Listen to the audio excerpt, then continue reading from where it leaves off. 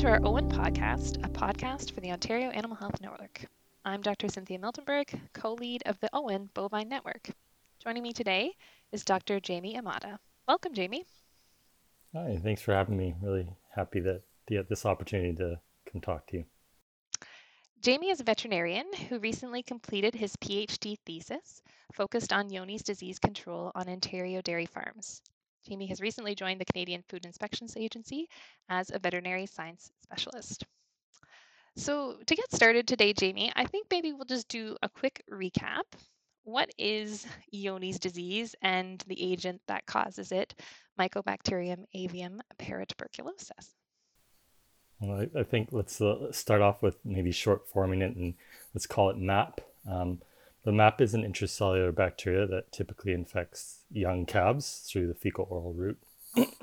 So that's sort of like our contaminated milk or colostrum. So whether it's through the collection process or straight off the cow's udder and teat. So typically this bacteria will hide in the body's macrophages and then sort of comes out and manifests itself in clinical signs years later. This is typically around sort of times of physiologic stress. So let's say like calving. It's a progressive disease, so technically called the granulomatous enteritis, resulting in progressive diarrhea. So you'll have animals that have increased hunger, increased thirst, but they'll be losing weight. They'll also have progressively worsening diarrhea, leading up to like a water hose diarrhea. And that's all leading to emaciation and eventually death. There is some research out there that talks about reductions in reproductive capacity for these animals as well. So you've kind of described for us what it is. How common a disease is it? Maybe speaking from an Ontario perspective, and also just more broadly. Well, from my work, it seems that it's pretty common. There's various ways that it has been measured across the province of Ontario. There was, I think, fecal cultures done a few years back that was estimating prevalence, and this might have been actually nationwide, that was almost 50%. My particular thesis looked through the lens of bulk tank milk sampling, and the prevalence had actually increased in the province. But I guess to make a long answer short, it's quite prevalent. There's not very many countries around the world that have been able to claim a disease-free status in terms of Johne's. And I would say a majority of them are probably over 20% of their 20% herd prevalence. So pretty common. And then So within herds, yes. And then within herds, how common would it be for an affected herd? Is there a range there?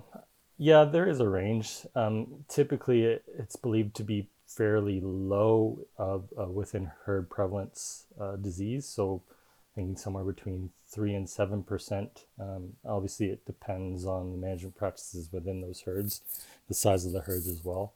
And this is more speaking along the lines of our dairy herds. Within the beef herds, it's a little bit less, or expected to be less. Well, that brings up a good point, is that beef herds are also at risk of this disease. Do you have any estimates on the prevalence of Johne's disease for our beef herds as well? Yeah, I mean, I think it's considered to be quite low. I had to go back and look at what I had found in my literature search, but I think it was probably less than 1% of within herd prevalence. And I think, maybe looking at sort of how those production systems operate, right? Whether or not you have the feedlots that might have animals that are not that old compared to the dairy animals. Obviously, this isn't true for cow-calf operations that can get some older animals, but possibly also due to the fact that maybe they're a little bit more expansive than the intensive sort of rearing that dairy operations usually undergo. So let's talk about the Yoni's control program. So when I graduated from vet school, the Yoni's control program had just started on Ontario, and I spent a bunch of my early career doing Yoni's risk assessment plans with the dairy producers. Can you give a little overview? Because I know your research looked at kind of where we've come since then. So let's start with what we did in that 2010 to 2013 window. Yeah, so like you said, it was in 2010 to 2013. It was the Ontario Yoni's Education and Management Assistance Program. So they short formed it OGMAP, and it was a voluntary program for producers to participate in. So it involved a few things. So it had the whole herd individual animal testing using milk or serum ELISA, with the subsequent removal of any animals that came back as a high positive on those ELISA tests, as well as a risk assessment and management plan, or RAMP.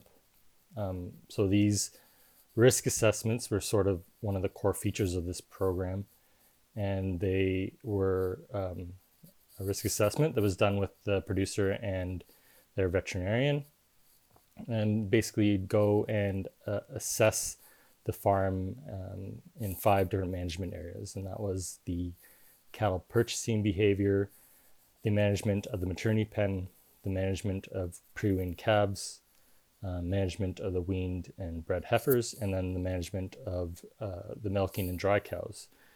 And through all those 5 areas, they were all given scores depending on certain criteria.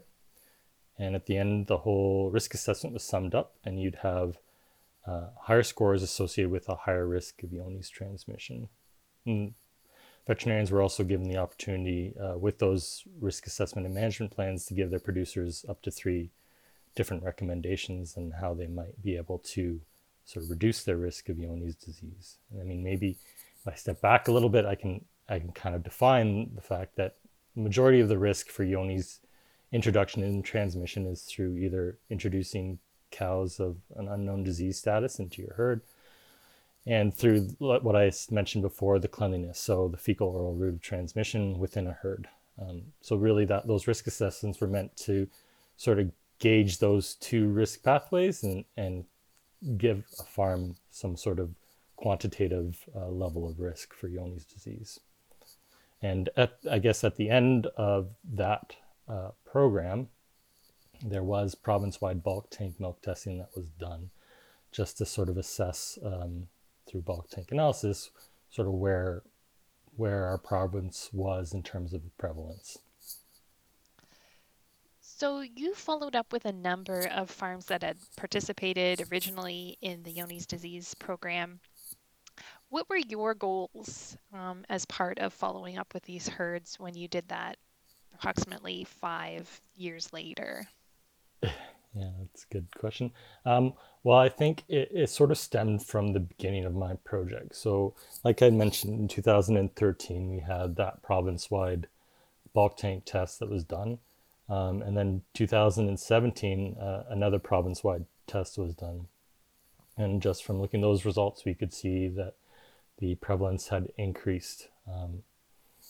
I think it was 46% bulk tanks tested positive in 2013, and then somewhere close to 71 or 72% were positive in 2017. So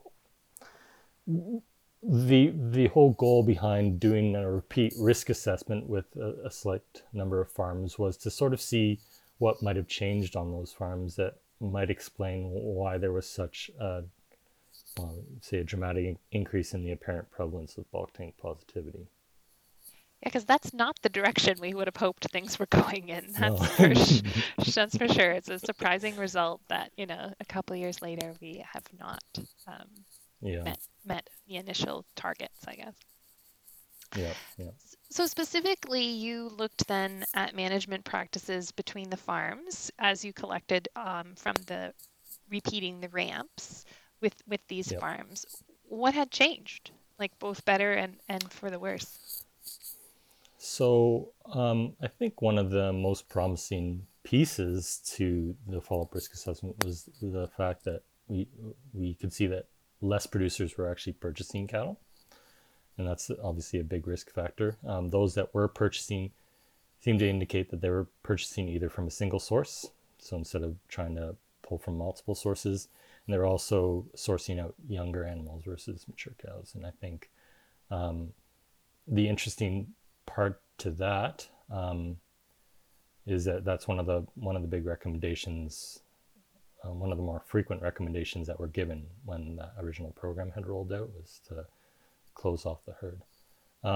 So I think that was the good part. I think there are still some challenges around the maternity pen. So we did find that compared to 2013, our follow-up risk assessments showed that there was more producers that were calving multiple cows in the pen at the same time.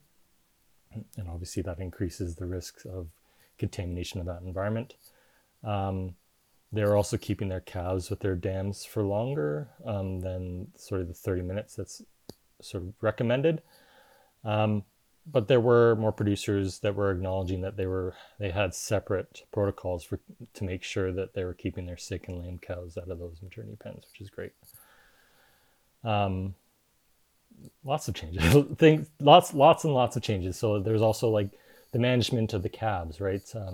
More producers were feeding more colostrum, as well as that the colostrum that they were feeding was at a lower risk than maybe than the years before.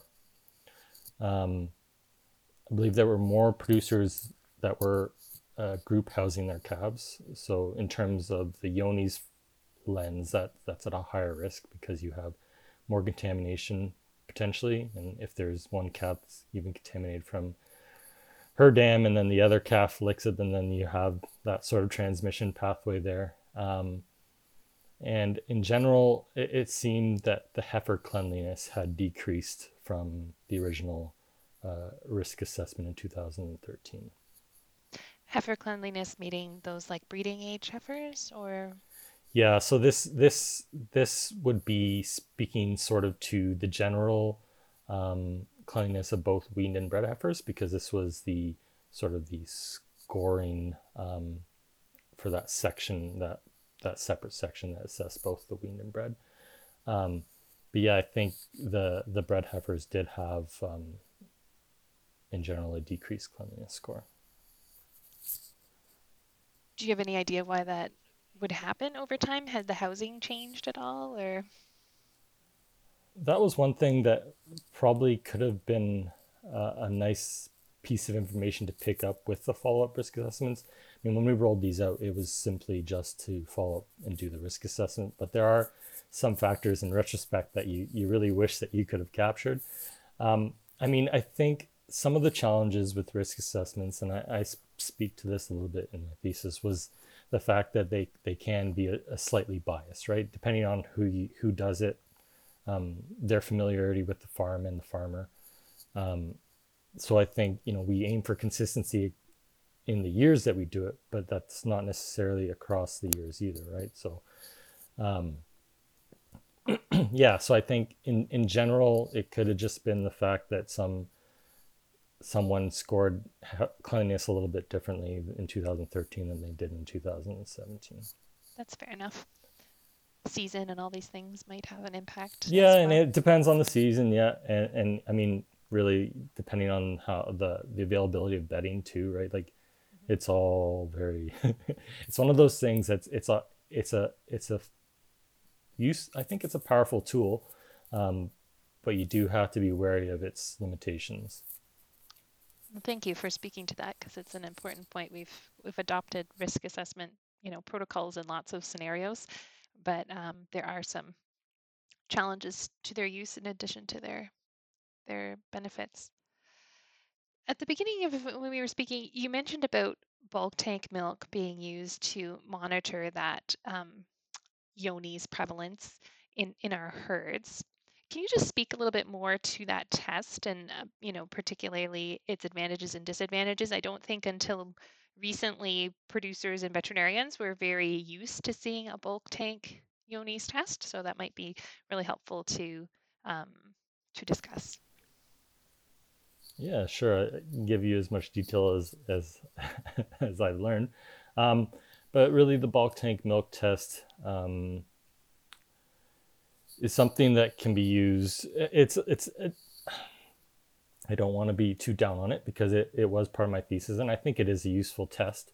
But again, like anything, you need to be cognizant of the challenges in using it. And I think one of the big challenges with the bulk tank test is that you miss any animals that aren't in the bulk tank. So, dry cows or cows that have been pulled because they've been treated, they're all going to be missed. There's also problems with the dilution factor, right? So even if you had multiple cows, if they're all only screening small amounts of the antibody, you're not going to pick them up.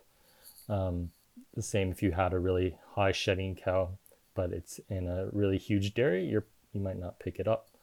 So I think that's one of the big risks is that you can have false negatives with this test. There's also the small possibility of having cross-reactivity with it, although I'm not sure how common that has been demonstrated. So I think, yeah, I mean, I guess in terms of a pooled test like the bulk tank, I'm not.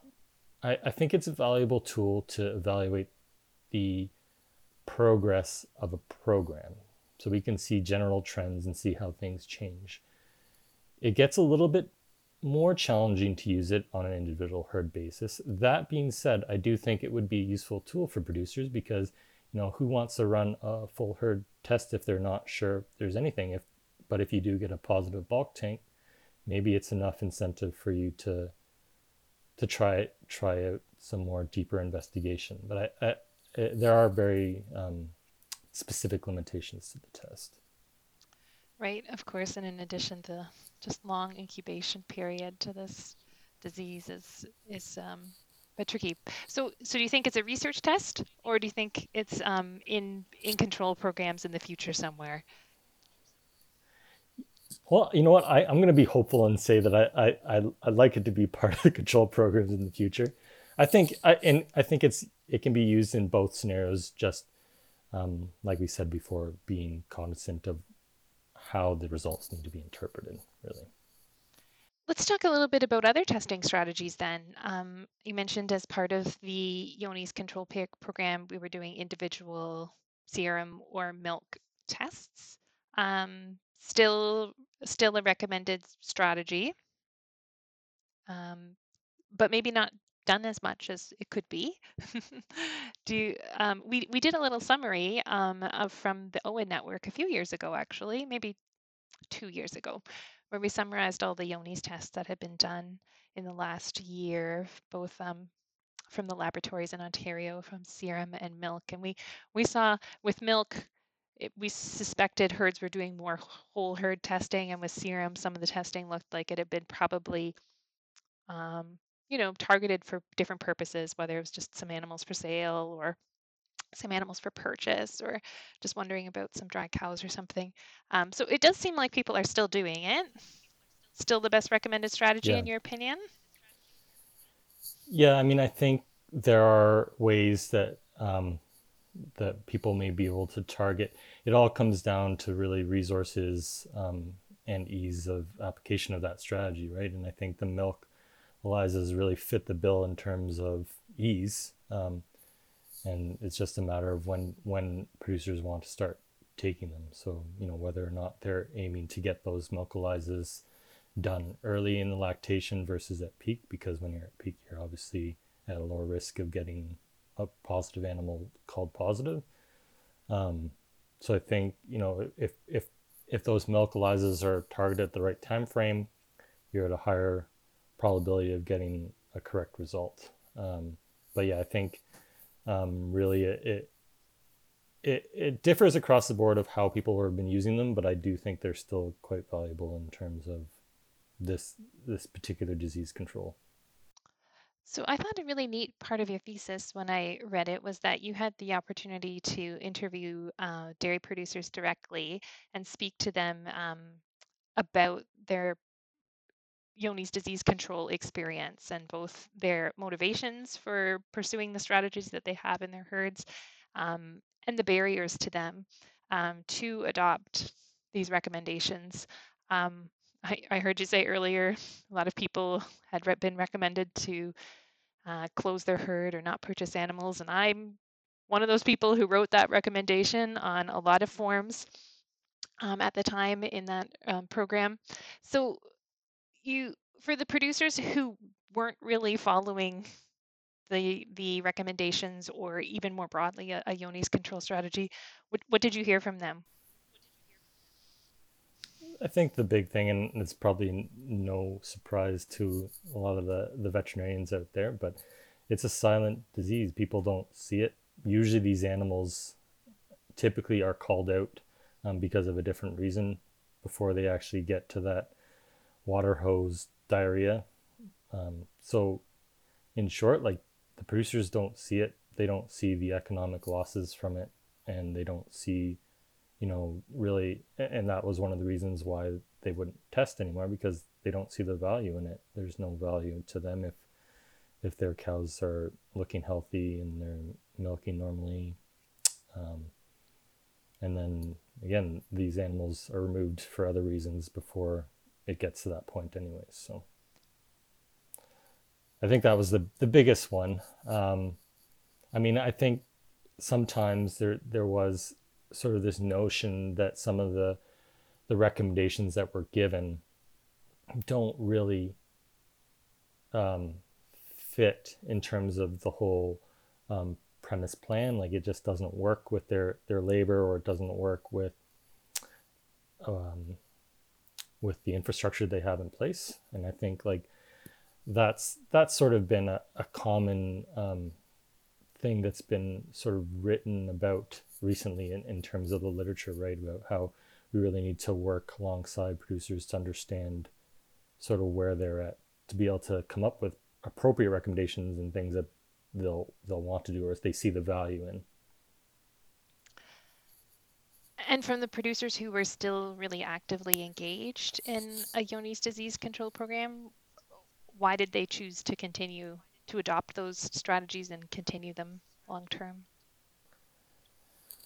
I think from those producers, they all, most of them, I think, gave sort of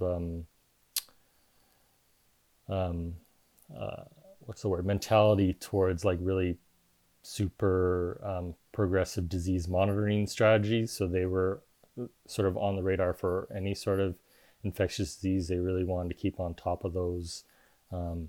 They all sort of cited their desire to make sure that they were able to produce clean, safe milk for human consumption.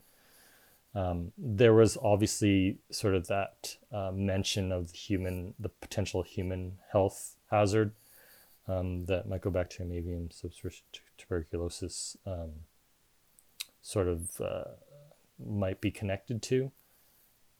But I think really a lot of them had kind of been taken up with the voluntary control program and really liked how things are running, and they made the connection as well to the fact that a lot of diseases are connected when you talk about fecal oral transmission of paratuberculosis. So they realize that when you're aiming for Johne's, you also hit a lot of other targets. Right. We do hear that a lot too. At least I do in my role, in that, when we control Johne's disease, we're also controlling a lot of neonatal diarrhea pathogens or risk for Salmonella Dublin and other concerns. So that's interesting to hear that was noted. So how would you sum up your thesis and what you learned, Jamie? Can you put several years into a couple of lines? That might be challenging. Yeah. I think, like, in the grand scheme of that thesis, my thesis was that, Johne's is a very challenging disease, no question about it. The long incubation period, really, and the fact that our tests aren't 100% sensitive, really makes control of the disease challenging.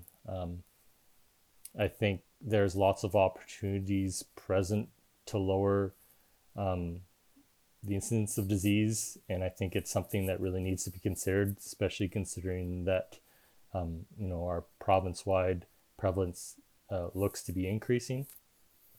I think when we talk about the roles of veterinarians, or the roles combined roles of veterinarians and producers, and how we can try to control this jointly, really revolves around having good discussions. And I think that's sort of, I try to highlight that in the thesis, is that we can use risk assessments as tools, and frequent tools at that. Like, these should be done on at least an annual basis to sort of go over the management practices that are happening on the farm, have a discussion, sort of understanding the producer's perspective and sort of the challenges that they're facing, and then coming up with a collaborative approach on how we might be able to reduce those risks. And sometimes that actually means that you really need to think hard and be creative about the solutions that you find for it.